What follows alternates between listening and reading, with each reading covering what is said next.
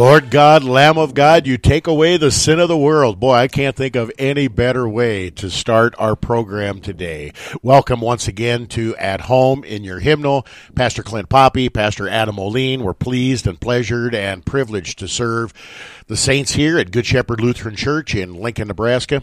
On this particular program, we take some time, we dig into the theology and practice of Lutheran worship.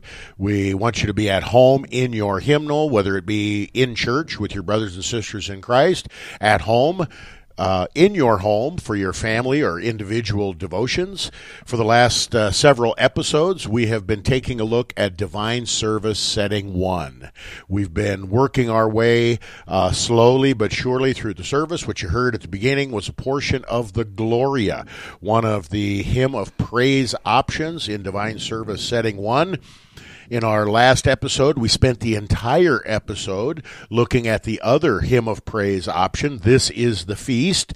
And so today we want to look at the more ancient, more traditional, more, I don't know what word I'm looking for here. It's really the default that the church has had for hundreds of years when it comes to any kind of a hymn of praise. And if you are in your Lutheran service book, we're talking about page 154. It says Hymn of Praise, Glory in Excelsis, and then, as so often happens with the Latin or the Greek that's listed there, Glory to God in the highest. And then it has some Bible passages listed there as well. This is the Song of the Angels from Luke 2. Pastor, give us a few thoughts on the Song of the Angels from Luke 2. Why are the angels singing, and what are they singing about? Well, yeah, the angels are singing at the time of Christmas, the birth of Christ, and they're celebrating the good news that God has come down to save his people from sin, that the incarnation has been seen and recognized by human beings at the birth of Christ. And so it happens for the first time by the angels outside the ancient village of Bethlehem. The village of Bethlehem is kind of on the side of a hill with a big U-shaped valley underneath it, and it's in that valley that shepherds fed their flocks in the springtime when the grass was green, and you can just imagine it kind of acting like a giant amphitheater as the angels appeared there to announce the birth of Jesus Christ and to say, "Glory to God in the highest, and on earth peace among those with whom he's well pleased," or goodwill among men, however you translate it. And at the place where this probably happened, there's a chapel today. There's little caves where the shepherds would have been sleeping, and you can kind of get an idea of how amazing a sight that would have been at the first Christmas with the angels speaking those words and declaring the birth of Christ. Imagine the shepherds keeping watch over their flocks by night, and if you are out in the country, night is dark, really dark. And there were no streetlights from the nearby city. There were no automobile interstates or anything like that. No airplanes flying overhead. It's dark. And then all of a sudden, with the appearance of the angel and then the choir of angels, we have the lights being turned on. Is it any wonder that the shepherds were, as the old King James Version says, sore afraid. Sore afraid. Luke chapter 2, and it's listed in Lutheran Service Book on page 154. It says Luke 2:14. And I want to read Luke 2:14 and following, the familiar Christmas story. And again, I'll start at verse 13. And suddenly there was with the angel a multitude of the heavenly host, praising God and saying, "Glory to God in the highest, and on earth peace among those with whom he is pleased." That translation of verse 14 in the ESV is not as flowing as the King James or even the RSV, but it is pretty accurate translation. When the angels went away from them into heaven, the shepherds said to one another, "Let us go over to Bethlehem and see this thing that has happened, which the Lord has made known to us." The Lord made it known through an angel. Angel messenger, some thoughts on how God uses angels to communicate the message of the gospel. Pastor? Yeah, maybe even understanding of what angels are. Angels are spiritual beings that were created in the beginning by God, and they are before the face of God, meaning they have the angels, at least that we talk about in the sense of angels. They are sin-free. They are before God, see His face, and then they bring the Word of God directly to people of God in specific situations. And anytime that an angel appears, it's terrifying because their faces reflect the glory of the holy and righteous God. And for sinful people, that's a terrifying thing to see.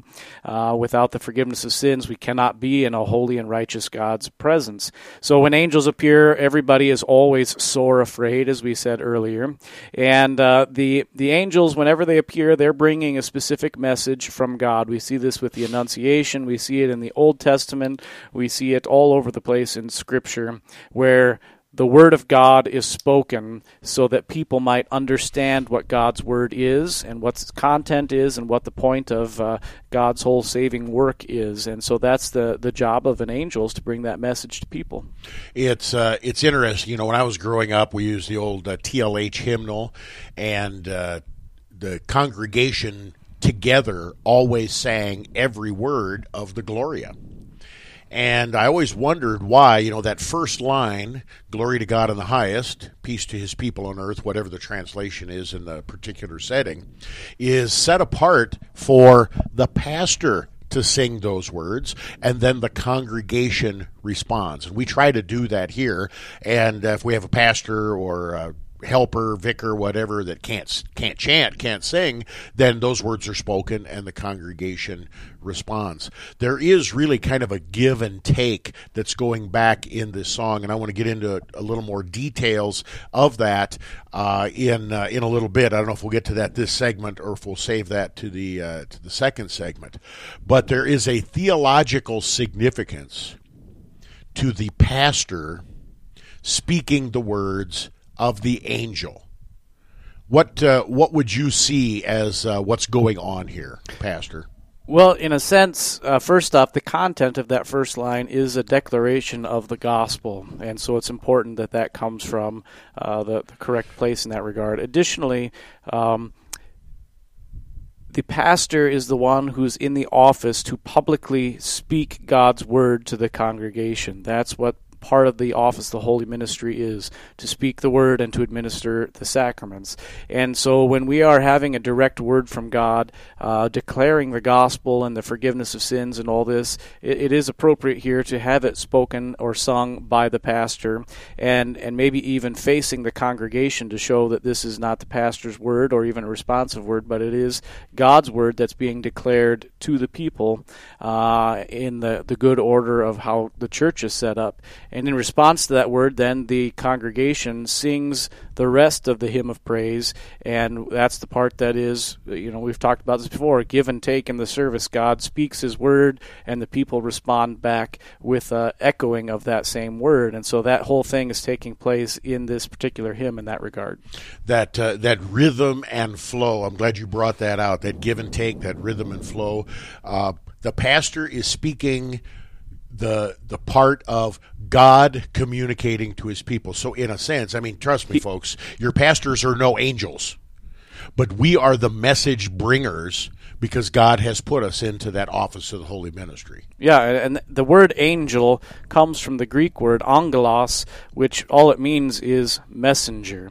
And so in other Greek texts, and even in some places in the Scripture, when the word angelos is used, angel is used, we translate it as messenger, not as angel, because it's not a specific heavenly spiritual being that's doing the messengering.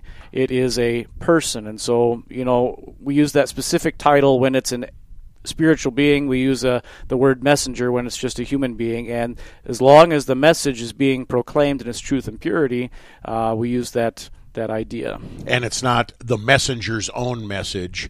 The messenger is conveying a message from someone else, from some third party. And in the office of the Holy Ministry, that third party obviously is God.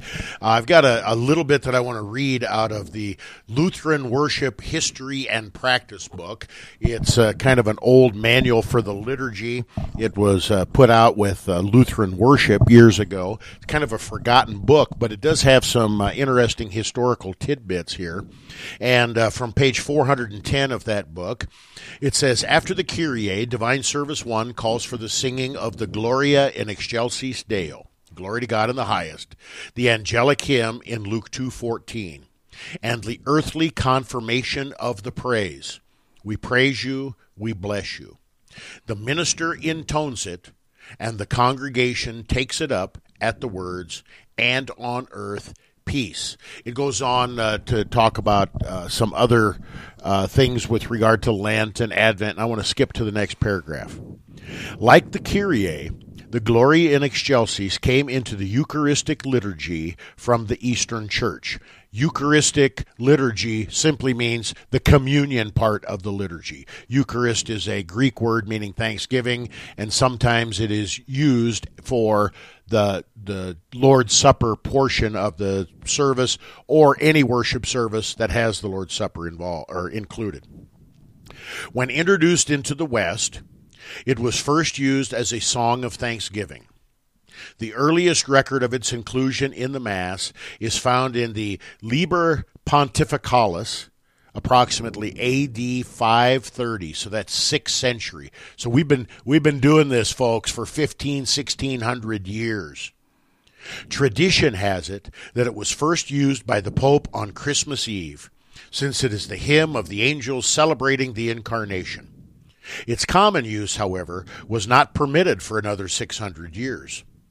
The Middle Ages witnessed a profusion of plain song melodies, as well as textual elaborations and tropes.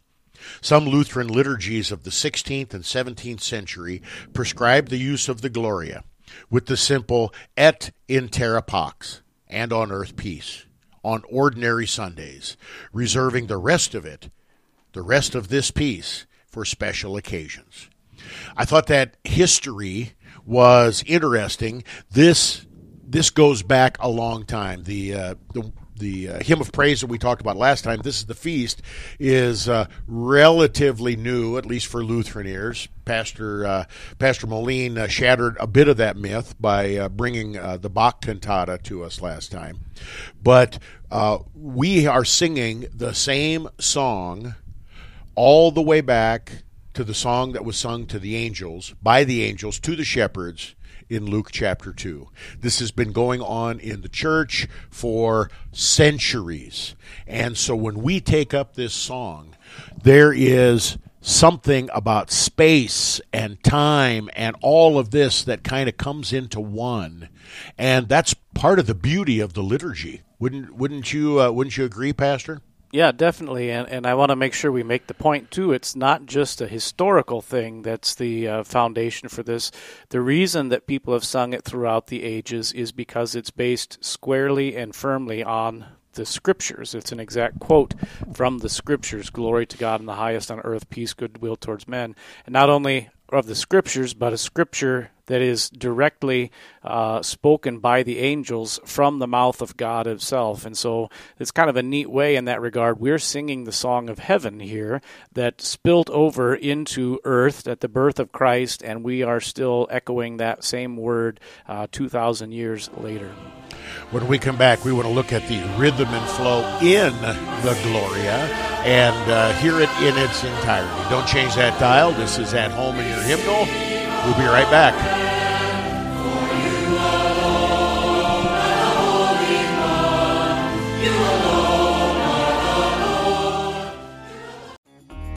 You are listening to KNNA LP 95.7 FM, Lincoln, Nebraska. Glory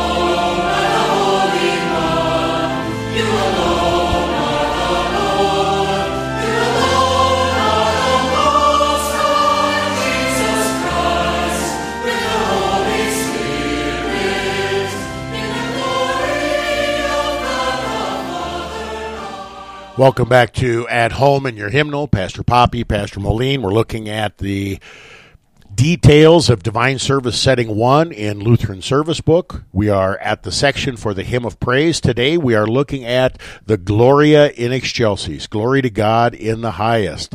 We have been hearing bits and pieces of that at the beginning and at the end, and we want to take some time and we want to listen to. It's a very short piece, beautiful piece, and familiar to many of you. And if it's not familiar to you, I would just invite you to visit a liturgical worshiping congregation. The Gloria is sung not only in Lutheran Church Missouri Synod congregations, but it's sung in other Lutheran Church denominations. It's sung in the Anglican Church. It's sung in the Roman Catholic Church. Churches that use a liturgy very, very often use a Gloria as a part of the liturgy, and for a lot of wonderful reasons. The main thing is not historical. As Pastor Moline said in segment number 1, the main reason that we use this is because this is the Word of God, and it conveys the truth of God, especially with regard to who Jesus is and what He has done. And so what we want to do now, before we look at this rhythm and flow that we've talked about with regard to not only the liturgy in general, but the rhythm and flow included in the Gloria, let's listen to the Gloria from Divine Service Setting 1. This is on page 154 in Lutheran Service Book. Glory to God in the highest, and peace to His people on earth. Lord God, heavenly King, almighty God and Father, we worship You, we give You thanks, we praise You for Your glory. Lord Jesus Christ, only Son of the Father, Lord God, Lamb of God, You take away the sin of the world. Have mercy on us. You are seated at the right hand of the Father. Receive our prayer, for You alone are the Holy One. You alone are the Lord. You alone are the Most High, Jesus Christ, with the Holy Spirit, in the glory of God the Father. There you have it. Wonderful words, beautiful words, God's Word. That's what makes it beautiful words, but also a beautiful setting. I remember in the olden days back here at Good Shepherd when we, and some of you know the history of this congregation. When I came here over 20 years ago, over 22 years ago, in fact, the congregation did not use the hymnal, was not familiar with the hymnal. It's been a very slow, very gradual, and very joyous journey. And maybe someday we'll take an episode of At Home in Your Hymnal, and we'll talk about that as well. But when we started doing the liturgical services out of the hymnal, bits and pieces, it seemed like everybody knew this is the feast. And to get to the point where we could sing the Gloria as a natural part of our worship, to sing the Gloria as the default, and save and reserve that this is the feast hymn of praise for special occasions rather than doing it every week. That was really, really a wonderful thing. And now people that would come into our congregation, they would never, ever know that history even existed, and that we had to learn this tune of this Gloria from scratch. And not everybody was happy about it. But I think everybody is happy about it now. And it is a word that we have, for the most part, committed to memory, and is just a wonderful, joyous part of that rhythm and flow of God speaking and the people of God responding, which is what the divine service is all about. Pastor, I've got another resource here, and this is the Manual on the Liturgy that was put out when Lutheran Book of Worship was put out, and this was in the late 1970s. I don't know what the copyright date of this is. It's from Augsburg. It's another one of those forgotten little resources, forgotten little books. Copyright 1979. And there's some helpful things in here, too. And some things, when we sing the Gloria, I don't think we realize or notice very often the rhythm and flow that is going back and forth in this particular tune. And so let me just read them. Reading from page 212 for the from the Manual on the Liturgy of Lutheran Book of Worship. And it says, the Gloria in Excelsis is an elaboration of the Song of the Angels over the fields of Bethlehem, which appears in Luke 2:14.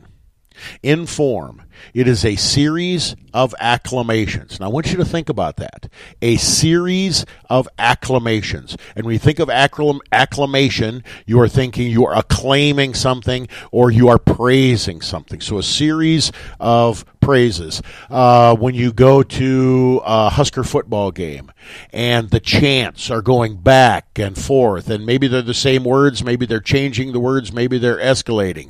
I say Husker, you say Power. I say, I don't even know what the rest of them are. I have to go to a game Go again. Big Red. Yeah, go big Red. Yeah, and you just know that. It's the liturgy of the football game. It is the liturgy of the football game. And so when we're singing the Gloria, I don't want to take away from the beauty of the song, but it may be helpful to think about this Gloria with regard to these series of acclamations. And here again, it says, this series of acclamations is a style which was characteristic of the ancient Greek liturgy. And so, once again, it connects us to our past in the Christian church. The canticle opens with an antiphon. Pastor, an antiphon, when I think of antiphon, I think of like bookends, something at the beginning, something at the end. Is there something more that we need to know with regard to that word antiphon? No, it's just a part of the scripture or a hymn or whatever that's emphasized at the beginning. That's all that word means. Okay. So, the canticle opens with an antiphon, glory to God in the highest, and peace to his people on earth. It is followed by 3 stanzas of acclamation. And before we get into those individual stanzas of acclamation, I want to talk about the first antiphon here. Glory to God in the highest. Pastor, we've talked about this before. Why do I need to tell God that he has glory? Why do I need to tell him that he is the highest? We've clearly established that God does not need his ego stroked. He is the owner, author of all things. So by making this statement, glory to God in the highest, what are we accomplishing and why are we doing it? It's not saying it so that God knows who he is. God, in his very essence, exists and knows who he is. Rather, it's said for our good so that we know who God is and that we acknowledge who he is. God likes it when we speak his word back to him, when we tell him what he has told us, the same way that I like it when I tell my child, put your dishes in the dishwasher, and then if I ask them, what did I tell you to do? And they say, put my dishes in the dishwasher. I like the fact that they at least heard what I said so that I know I wasn't speaking to a brick wall or whatever. And in the same way with God, he likes us, his children, to say back to him the things he's taught us for our sake and for our good, to show that we know what we're confessing. And sometimes when the kids are speaking back directions or words to mommy and daddy, they don't really believe them and they don't really like them. There's something different going on here, too, because it's not mere rote repetition, mindlessly saying back to God what he says to us, unless we really believe these words. Right. We cannot give glory to God in the highest, in the lowest, any place in between. It is a confession of faith, that same saying back to God. We're saying it to him not only because he wants us to, because he likes it, but because we believe it.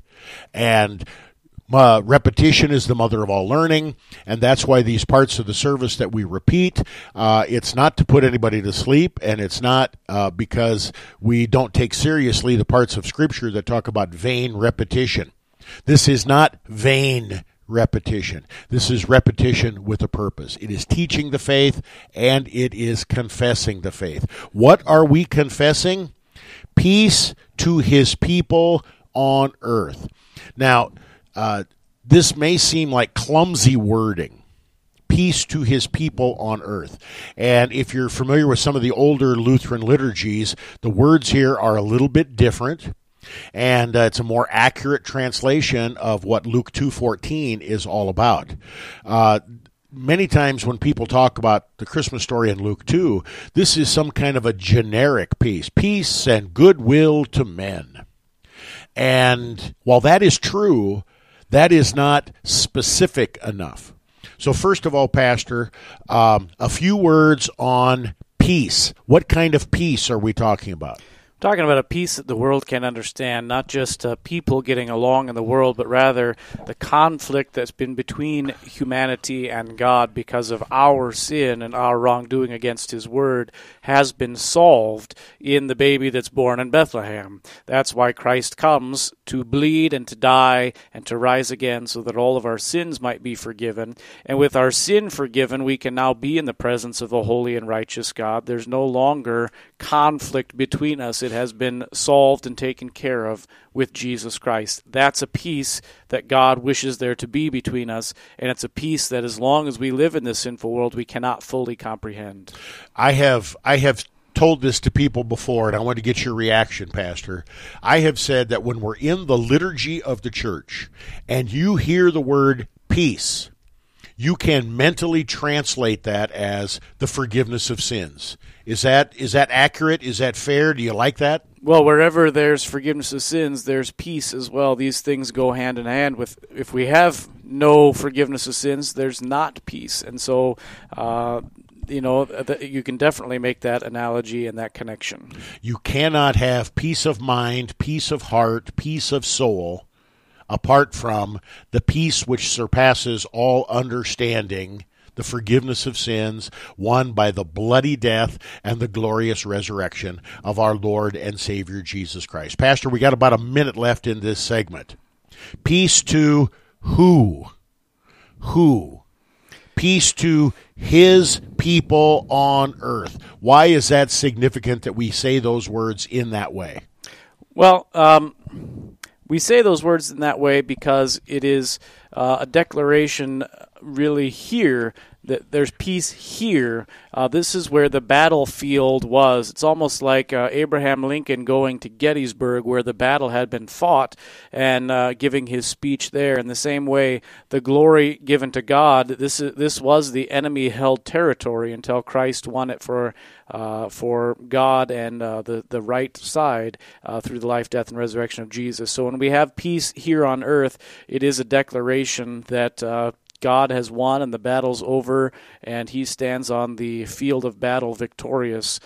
See his banners flow, perhaps we could quote from the hymn. Oh, there we go. All right, we need to take a short break. This is At Home in Your Hymnal. We're looking at the Gloria from Divine Service 1. When we come back, we're going to look at the 3 stanzas of acclamation, this peace that surpasses all understanding. We have much reason to celebrate. Don't change that dial. We'll be right back.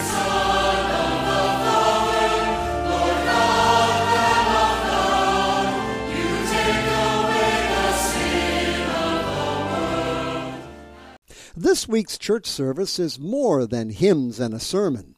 Get a more in-depth study of this week's message with Pastor Poppy and Pastor Moline on Proclaiming the One. Tune in Sundays at 12 p.m., Wednesdays at 11 a.m., Fridays at 11 a.m. and again at 6 p.m., and Saturdays at 10 a.m. For past episodes on demand, go to thecross957.org/Proclaiming the One.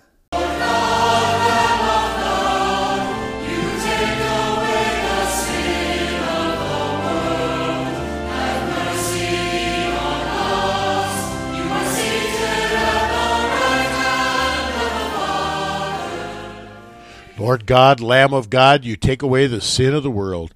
Pastor, I don't know about you, but I could sing that song 24/7, 365 until the good Lord calls me home. It doesn't really get any better than that. It highlights the content of the liturgy. I think often when we are critical of things that are maybe more contemporary Christian kind of praise, kind of music, we're critical of it for the wrong reason. We don't like the tune. We don't like the instrumentation. We don't like the fog and smoke that's behind the background singers. We don't like the singers up in front of the congregation, in front of the altar of God. The primary thing that we need to be evaluating, not that all those things aren't important, but the primary thing that we need to be evaluating is the content of the words that are being sung or spoken. And do they bring praise and honor and glory to God? Do they convey the gospel in a law gospel connotation? Do they speak clearly the word of God, or are they ambiguous? All of these things needs to be primary in our focus. And the words of our liturgy pass those litmus tests again and again and again and again. Yeah, I agree. The content is the first and most important thing, but then additionally, content informs what goes on with that as well. When we really believe that the God we're singing about, according to these words, and the good theology is present, it demands a certain type of reverence as well from us that really ought to eliminate some of those other things that distract from God being present among us. And so I keep thinking about this as well. We really need to have somebody write a doctoral thesis or a book about theology of reverence and what that means. We don't act reverently to earn forgiveness. Christ has done that for us, but because he has done that for us, in response, we act reverently. And so we could talk a long time about that whole idea, but probably not here for this show today. Well, and our former associate got the PhD bug and took off to go write his doctoral thesis at the Fort Wayne Seminary. And so I'm just telling you right here and right now, no, you're not doing that. Inspire one of our vicars, and I think that would be a worthy topic, this whole topic of reverence, because it's somewhat subjective. What's reverent for you may not be reverent for me. And that's what makes this a little bit of a difficult topic to talk about. With Pastor Murundi, his PhD thesis is going to be on a theology of suffering. And we all suffer. And so that's not nearly as subjective as that word reverence. However, God's word teaches us a lot with regard to what is reverent and what is not reverent. And that is a word that it just dawned on me, that has fallen out of our language. We never use the word irreverent anymore. Right. And that's what my point was going to be in response to your statement there, is that it's not subjective necessarily between me and you and the person there when God tells us in his word what reverent behavior looks like. And so, we see examples of that throughout the scripture, and, I don't want to give away my whole idea here, but there we go. Oh, boy. Dr. Moline bug. I'll do my best to squash that, at least till after I'm retired. We're looking at the rhythm and flow in the words of the Gloria. And that first antiphon, glory to God in the highest, peace to his people on earth. Pastor, before we get into the three specific stanzas of acclamation, one more point I wanted to make on that antiphon, and the reference to his people. Christ has won peace for the whole world, but the whole world does not benefit from the life, death, and resurrection of Jesus. So a few words of explanation with regard to the significance of his people that are possessed by him, or people that belong to him. Yeah, in we use that phrase here because that's kind of an English translation of what the Greek says. The Greek, maybe to even be more specific, it says, upon the earth, peace to the people of his good pleasure. And that's the way that the Greek reads there specifically. And so his people are the ones for whom he has good pleasure. Now that phrase is also then used in Ephesians chapter 1 twice. And so in verse 5, Ephesians 1:5, it says, he predestined us for adoption as sons through Jesus Christ according to his good pleasure. And then again in verse 9, making known to us the mystery of his will, according to his good pleasure, which he set forth in Christ. And so the thing that makes us people of God's good pleasure, that makes us his people, is the fact that Jesus came and purchased and won us, not with gold or silver, but with his holy precious blood, innocent suffering and death. Christ dies for the entire world on the cross to forgive every single sin. And then in the word and in the sacrament, that is delivered specifically to us people who have faith in him. And that is, in fact, faith itself is the gift that receives that gift from God. And so we have that idea of objective and subjective justification there. Objectively, every person in the world Christ died for and won forgiveness of sins for. Subjectively, not all receive that gift with thanksgiving and gladness. Those who have faith in God are the ones who do receive that gift. And so we have that idea here carried in just those few little words. So Christ has one peace for the whole world. Only those who have faith in the life, death, and resurrection of Jesus Christ for them get any benefit from it. So that's what it means to be his people. We're not talking about some generic, everybody goes to heaven because we sang Christmas carols and watched Snoopy and Linus on TV. This is very specific. I am the way, the truth, and the life. No one comes to the Father except through me. Theologians have talked about the scandal of particularity. It is a scandalous teaching in Christianity that apart from Jesus, there is no salvation. This is what God's Word teaches. This is scandalous to the world, and you will be persecuted if you believe this, and especially if you confess it. And that's exactly what we are confessing here in the Gloria. Let's move on to the stanzas of acclamation. The first stanza of acclamation is addressed to God the Father. Lord God, Heavenly King, Almighty God and Father, we worship you, we give you thanks, we praise you for your glory. A few words or comments, Pastor, on it seems like we are addressing God with a number of names, a number of titles, a number of attributes, and then we worship you, we give you thanks, we praise you for your glory. There's a threefold acclamation that's going on here after the fourfold, Lord God, Heavenly King, Almighty God and Father. So it's kind of three or four. I like to think in terms of three. It's kind of that Trinitarian notion. It's also a good rhetorical device. It flows well off the tongue. So your comments on that first stanza of acclamation.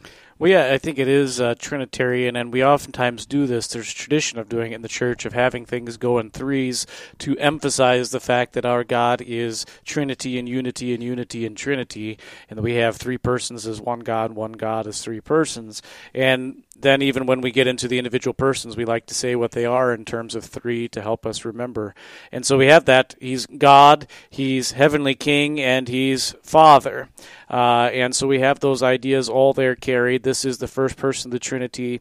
And so we worship, we give thanks, and we praise him for all his glory and majesty and who he is. Really, we praise and worship and give thanks to him for his identity as the one who has created us, daily provides all that we need to support our body and life, and takes care of us now and forever. The way that we begin in this stanza of acclamation is, as you mentioned before, speaking back to God what he has clearly revealed to us. He has revealed to us that he is our Lord. He has revealed to us that he is our King. He has revealed to us that he is almighty, and he has revealed to us that he is our Father.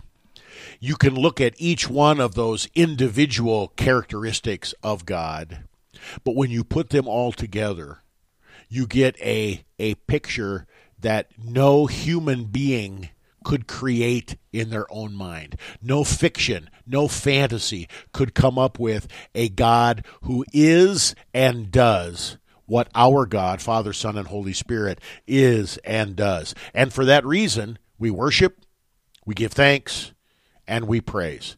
Specifically here, we worship, we give thanks, and we praise you for your glory. Now, we've talked about this glory of God, especially as it's talked about in the Old Testament, this kavod.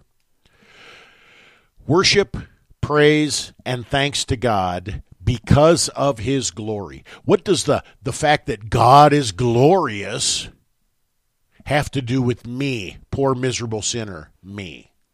Well, poor miserable sinner, me, can't be in the glory of God on my own authority or by my own works or goodness, because I am a poor miserable sinner. And so the very fact that I'm able to see God's glory is going to be brought about because of Jesus Christ, that we're going to see here in a minute.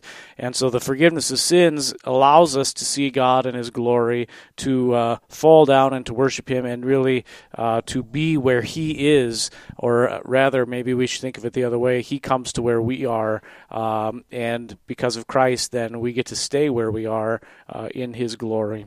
And I think too, all these words that we have in this first little stanza here, when we hear that he's the heavenly King, the Almighty God, the Father, the Lord, and worship and giving thanks, all these things bring to mind different parts of the Scripture where these things are taught. And so really this hymn is bringing all those parts of Scripture together into one concise way so we can sing the entirety of Scripture in just a few short lines.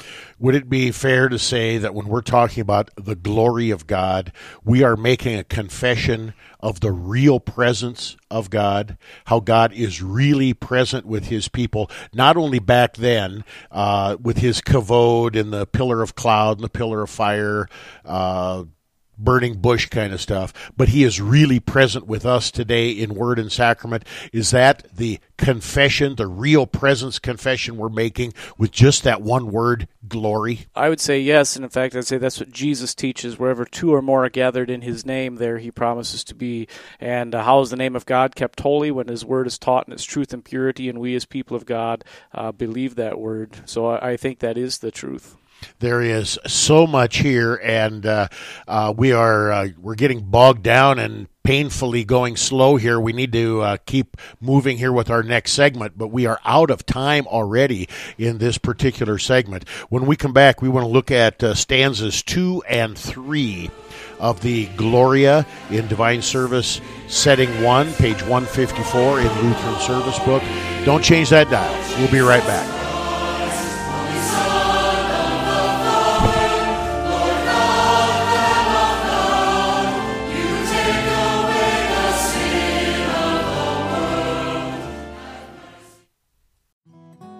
You are listening to KNNA LP 95.7 FM, Lincoln, Nebraska.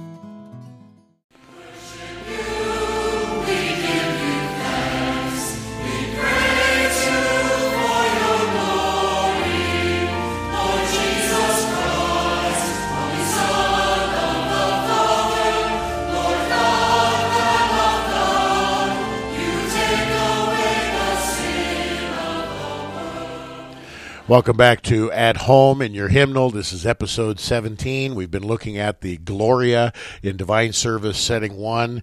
Most of the time when we think of the Gloria, we think of the message of the angel, Luke chapter 2, glory to God in the highest.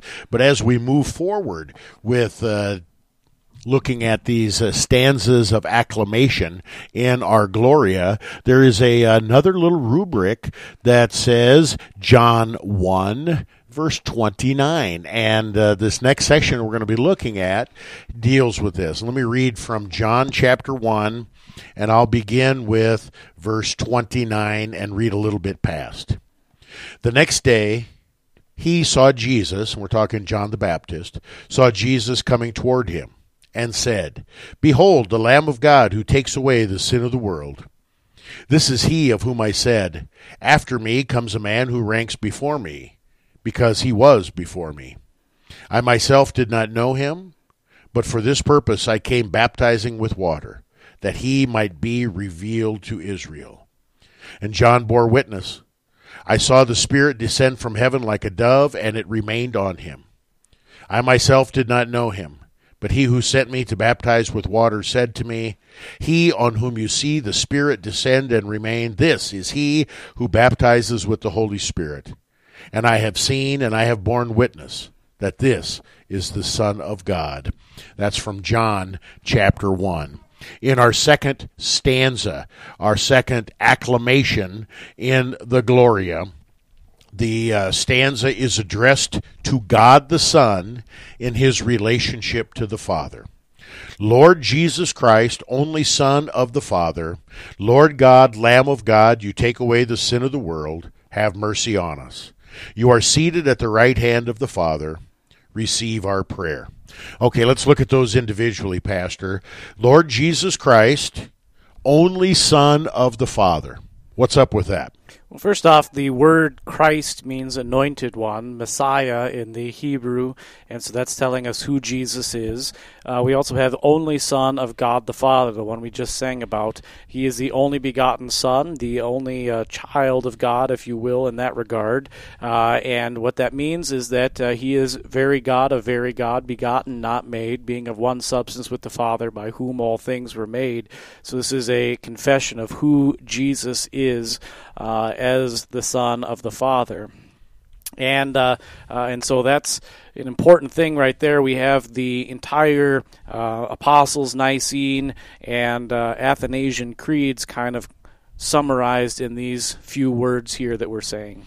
And we are all children of the Father by grace through faith. We're talking about a very special and unique relationship between God the Father and God the Son. We're not begotten, we're adopted children. I was just going to say, how would you explain that difference? And that's it right there.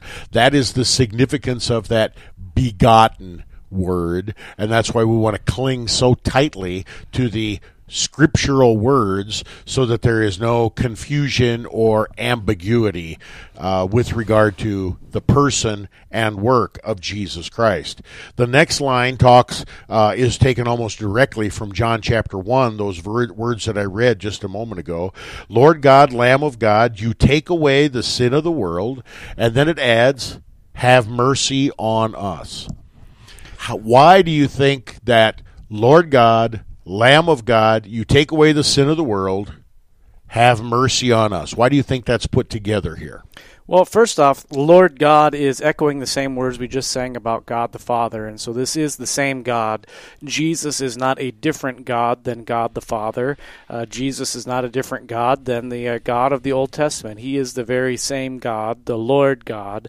And then we have these words from St. John, like you said, Lamb of God, you take away the sin of the world. Again, we're quoting Scripture. We're quoting a word that speaks directly about who Christ is, and it brings to mind all the Old Testament with the sacrificial system where animals were slaughtered, their blood poured on the altar, their bodies burned as a way to grant forgiveness of sins to people. All of that foreshadowing Jesus, who goes to the cross to bleed and to die and to suffer hell so that we might not be called guilty for our sins, but instead be adopted as children of God. And so all this is brought together in the identity of who Jesus is, the only begotten Son of the Father, the Lamb of God who takes away the sin of the world, God of God, light of light, very God of very God. And then we have a prayer, the prayer that we always pray to God, have mercy on us. In other words, show us compassion, rescue us from sin, death, and the power of the devil, take away our sin, and grant us eternal life, not because we earn it, but because you love us, and love is your very identity, and that's what you promise to do. Don't give us what our sins have earned, what we deserve. You're the Lamb of God who takes away the sin of the world. And then that last line, I just think this is so beautifully constructed. Lord Jesus Christ, only Son of the Father, incarnation. Lamb of God, you take away the sin of the world. Redemption, crucifixion, resurrection. You are seated at the right hand of the Father. Receive our prayer. Ascension and reign. A few words about you're seated at the right hand of the Father. What does that mean? And why is Jesus receiving our prayers? Tell us a little bit about the work of Jesus as it continues on now since his ascension. Well, the right hand of a throne or the right hand of a king is a position of power. It's where the advisor sits and kind of not only tells people's names who come in that the king doesn't care to keep track of, he also gives them advice on what his rule involves, military conquests, taxes, all these things. The person at the right hand is a position of power because he has the ear of the king. And Jesus now sits there speaking on our behalf, as Paul says in Romans chapter 8. He intercedes for us along with the Holy Spirit, saying, don't hold Clint Poppy's sin against him because my blood covers it over. And God looks at Jesus and says, well done, that's great, I won't. He can experience all the joys of heaven because of you and what you've done.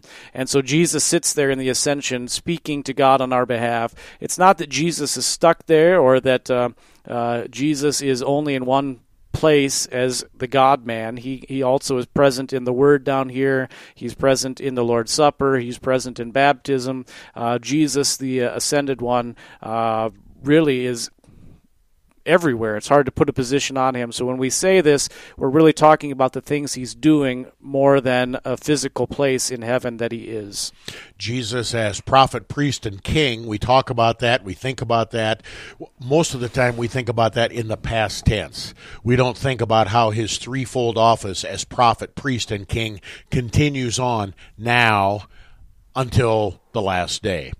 The third stanza, the last part of our Gloria, also addressed to Christ, includes a reference to the Holy Spirit, again, Trinitarian in nature, and returns to, at the end, to the theme of the glory of the Father, echoing the opening antiphon. For you alone are the Holy One. You alone are the Lord. You alone are the Most High, Jesus Christ, with the Holy Spirit, in the glory of God the Father. Amen. Alone, alone, alone. You alone are the Holy One. You alone are the Lord. You alone are the Most High.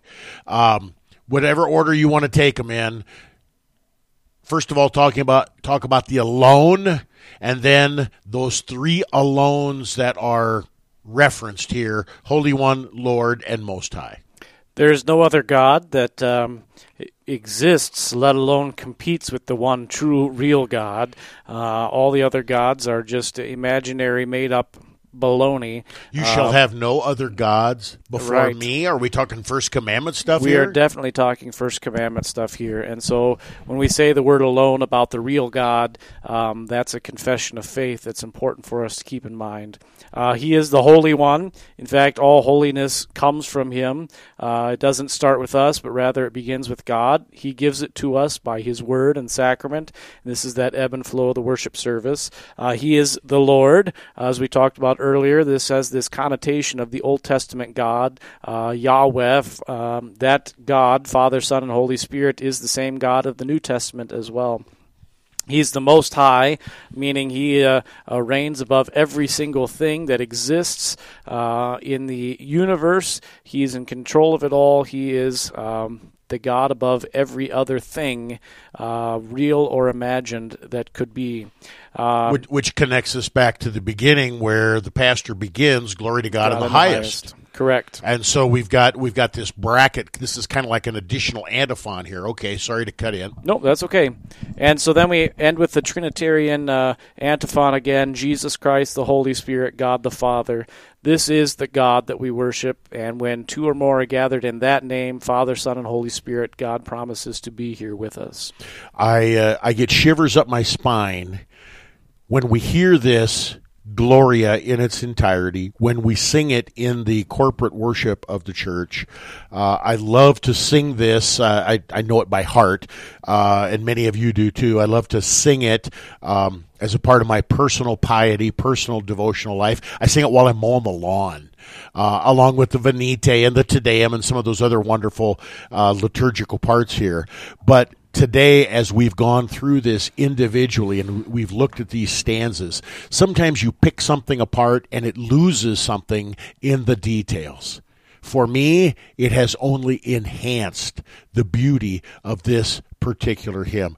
Now, I know, Pastor, what we did with the other hymn of praise, This is the Feast, we connected back to some of the Bach pieces that are out there, and sadly we don't have enough time to do that with this particular episode 17. We just had so much here with the Gloria. But can you give us a little bit of a teaser? And I promise when we begin episode 18, we'll continue a little bit with talking about the Gloria, and we'll get a chance to hear historically in the church some of the ways that the Gloria has been used. We don't have to use these exact words. We don't have to use this exact tune. We have much freedom and much flexibility here.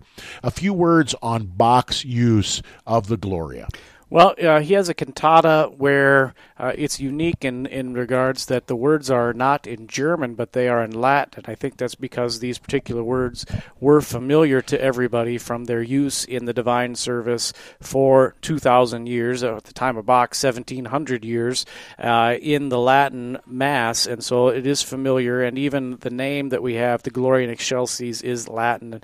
And so it's unique. Bach wrote this tune for Latin words, and also then it is performed, is written for the Christmas time when these words were sung by the angels, and so in that regard it's neat. It's only got 3 movements, but it focuses on those words, glory to God in the highest and peace to his people on earth, as it was in the beginning, is now, and will be forever, which is where we take these words and we sing them additionally in other places in the divine service to bring to close, for example, the introit or other parts of the service, reminding us that the glorious God that we worship is Father, Son, and Holy Spirit, and he's the one who was in the past, is now, and will be forever in the future. In the little bit of time that we have left, for somebody who would want to listen to some of these things on their own, where would they go and how would they do it? You do it in an instant. If you go to YouTube and you type in their search bar BWV191, there'll be a whole bunch of different versions of this Bach cantata that is the Gloria in Excelsis that come up, and you can listen to any of them. Okay, thank you, Pastor. And I promise in episode 18 coming up next time, we'll listen to some of that Bach Gloria music. But for now, for Pastor Moline, Pastor Poppy, this is At Home in Your Hymnal. Episode 17, the Gloria in Divine Service 1. We'll be back again next time. God's richest blessings in Christ.